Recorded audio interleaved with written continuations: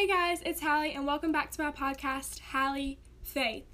So last week we did not have an episode because I was at the beach and I was not able to record one, but we're back this week, and today I want to talk about something that might feel a little bit awkward, but I don't want it to feel like that. I know it's going to feel awkward for me because my family listens to my podcast, but it's okay because I've talked about the same topic with them before in real life.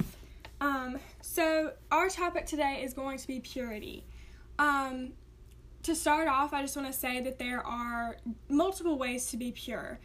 Not just, with your body, but you also need to be pure with your mind, with your speech. So it's not just physical. So let's get into the verses. Verse 1 is 1 Corinthians 6:18. It says, "Flee fornication. Every sin that man doeth is without the body, but he that committeth fornication sinneth against his own body." Fornication, if you don't know, is sex before marriage, and the Bible talks a lot about it as being a sin. God in his design made it to where we as Christians are supposed to wait until marriage to do anything physical with our husband. So in this verse, basically, so it's saying if you commit fornication, you're sinning against your own body because you're giving someone your body before you are one with that person. A lot of people say, whenever you say I do, whenever you say that you're married, you are giving that person your body, you are becoming one. So having sex before that, you're already giving them your body, but you're not one yet. So you're giving them something that isn't theirs. Actually, let me say something before I keep going with the verses. I'm not trying to shame anyone. If you have had sex before you're married or anything like that, it's okay. The point of this podcast is to help you from now on maybe have a different direction. If you're not married, if you're a teenager like I am, maybe this will convince you to wait till marriage, or at least try and ask God to help you wait and see why God made that as his design. Because it wasn't just to let us not have any fun and make it really hard for us to find a relationship. That wasn't the purpose of it. It was actually quite the opposite. So, second verse is 1 Timothy 4:12. It says, "Let no man despise thy youth, but be thou an example of the believers in word and conversation and charity and spirit and faith and in purity." So here's the verse that is actually, the verse of the whole podcast. And this one's perfect for purity because it's what I said earlier, where purity is not just being pure with your body, but it's also being pure with your words, being an example, a pure example to other believers, in your conversations, in charity, in spirit, in faith, in purity. So basically what this verse is saying, to sum it up, is to be pure in every aspect of life. You can't be a Christian and, speak of gossip or speak cuss words because that's not pure language. Just like every type of purity is a bad type of purity. It's not, God's not just calling us to be pure with our bodies, but he's calling us to be pure with our mind, our mouths, our hearts. He wants everything to be pure. And one way to be pure with your mouth, and if you're struggling with just being pure in any area, because this is going to help you with all of the areas that you need to be pure in, ask yourself what music you're listening to, because I have friends who have different music tastes than I do, and, when they listen to, rap music, I notice that, all of the songs, even though they're kind of love songs, they're not really love songs, because in the song they just talk about sex and sexual things, and that's not love. In my eyes, that is not love.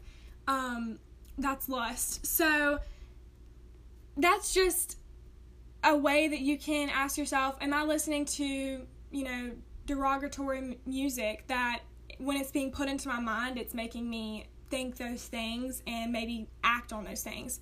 So the music is so important, that you listen to, because that's one way that the devil gets teenagers, because music is something that I'm pretty sure every teenager participates in. Like, they listen to music. They all have a different music taste, whatever. And I enjoy myself listening to music, and I don't listen to just Christian music. And sometimes, I'm definitely not a rap girl. I don't like to listen to music that's just about sex, but I am not going to skip a song if it has a cuss word in it. So, but I probably should, because whenever I hear that song and whenever I'm hearing that cuss word, it's just like putting it in my mind and making it harder for me not to say.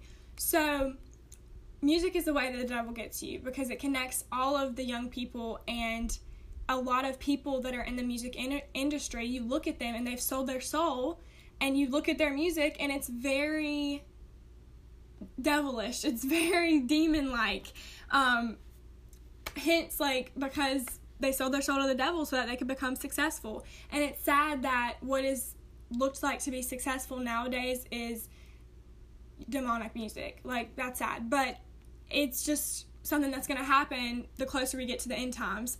So you just got to be able to spot it and say, I'm not going to listen to that. So sometimes, like, whenever you listen to a song, you kind of just listen to it and you kind of like humming along, whatever, but you're not really listening to the words.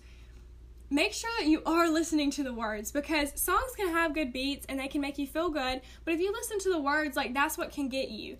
And you may not, like, know the words, but, like, in deep down in your mind, they're there, and that could be what your problem is and why you can't be pure. So check the music that you're listening to, go through your playlist, and delete anything that is just derogatory and is just not God-like at all, because that's not, just start with the ones that are really, really bad and maybe work your way up. Or, if anything, delete the bad ones and maybe once a day listen to, like, one gospel song. Because gospel songs are good. The one thing I don't like about them is that they are really, really long, but, that's what Skip's for. And if you don't have Skips, then I guess you're just going to have to listen to the whole song. But listen to a gospel song, because those songs are really good, and a lot of times when you listen to them, you can really hear the Holy Spirit.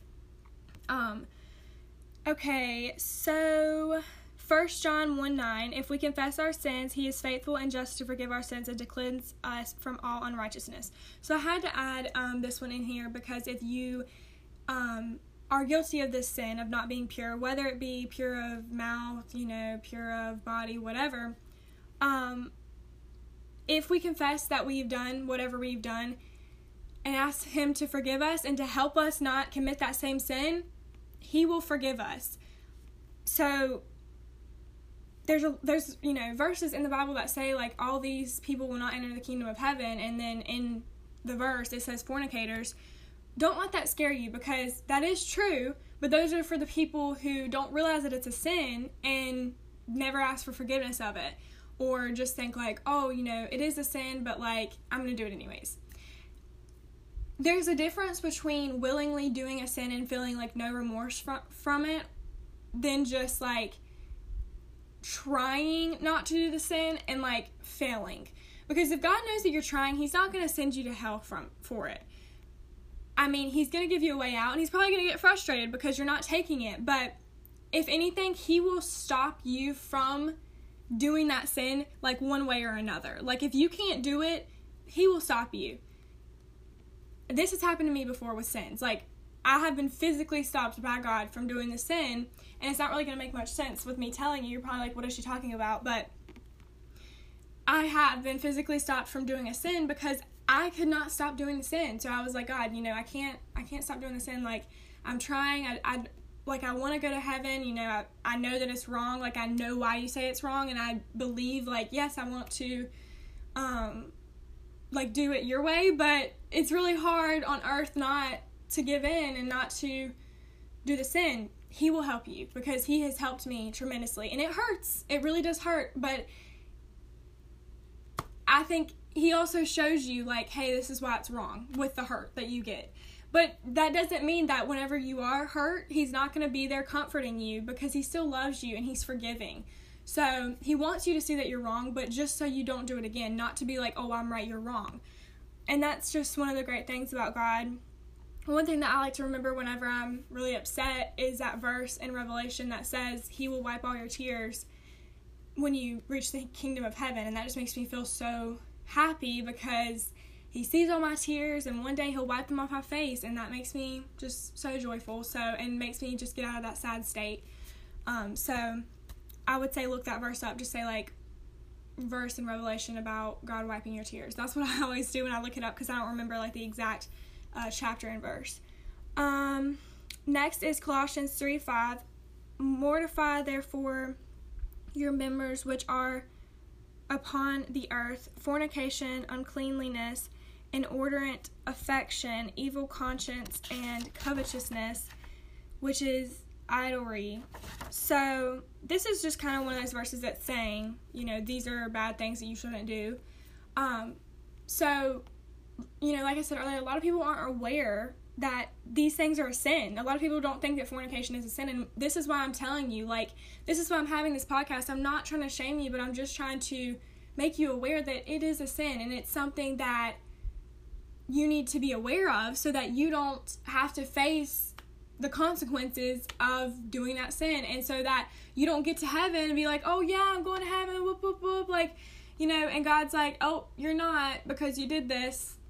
And God is not going to, if you don't know about something, if you haven't read your Bible and you didn't know that this was a sin or this was a sin or whatever, he's not going to, feel remorse for you because you had the access to it. And I definitely believe that God puts people in your life at some point to help bring you closer to him. He tries to give you that nudge. He pulls at you for your entire life. And if you just don't allow him to get you, if you don't explore that further, that is your own fault. And you will go to hell. And that makes him seem like a bad God, but he's not. He's not going to force you into a relationship with him, but he's going to open a door for you to have one again and again and again. And if you keep closing the door, well, then he's going to send you to hell, because you're choosing hell over heaven.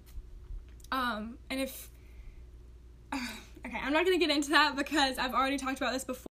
But I already speak on that in a different podcast, so I'm not going to get into that, but hopefully you've listened this far, because I don't want you to think that God's like, oh, so mean. But anyways, so last verse, Titus 2:12, it says, teaching us that denying ungodliness and worldly lust, we should live soberly, righteously, and godly in this present world. So denying the lust is what he's saying. Deny the world. Pick up the cross, follow God, live godly in this world. That's just so self-explanatory. So now, you may be like, okay, God's saying to wait, so what, why wait? Here are the benefits of waiting.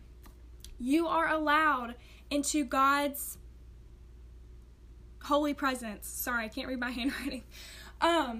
Which is something that I did not know, and whenever I did this, I was like, this is so cool. It says that in Matthew 5:8, if you want to know the verse. But it says if you are pure in heart, God allows you into his presence. So if you want to feel God, be pure. Freedom from guilt, anxiety, grief, emotional scars, etc. The reason that God tells you to wait until marriage is because when you have sex with someone, you become one with that person, and you are forever attached to that person.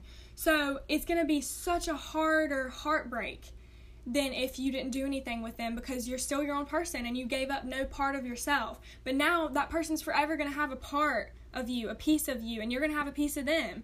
And so you're always going to be connected in a way, and you want, you don't want that for your spouse. You want to give your full entire self to your spouse, and you want that back.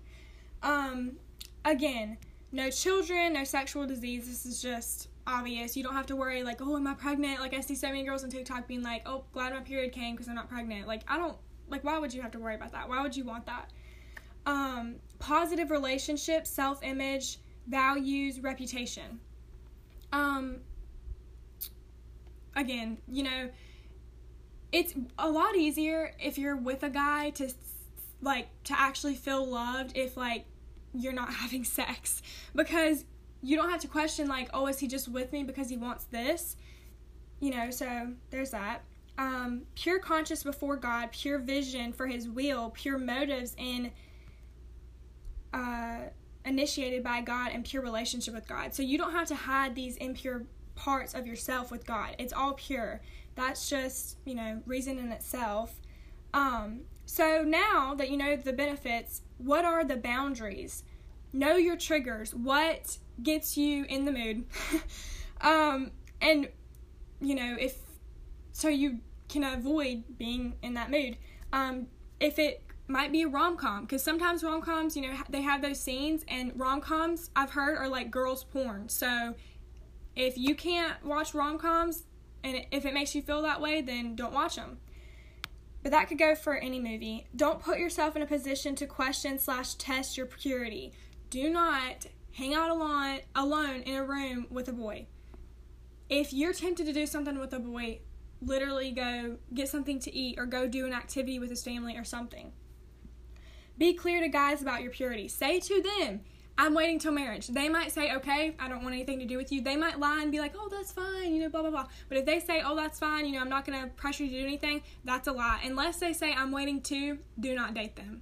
Because you need someone that's going to tell you no. That's going to say, you know, if you were somehow to come on to them, that's going to be like, no, you need someone to stop you. Date people with the same goals. That goes with the last one. And learn from mistakes in the past.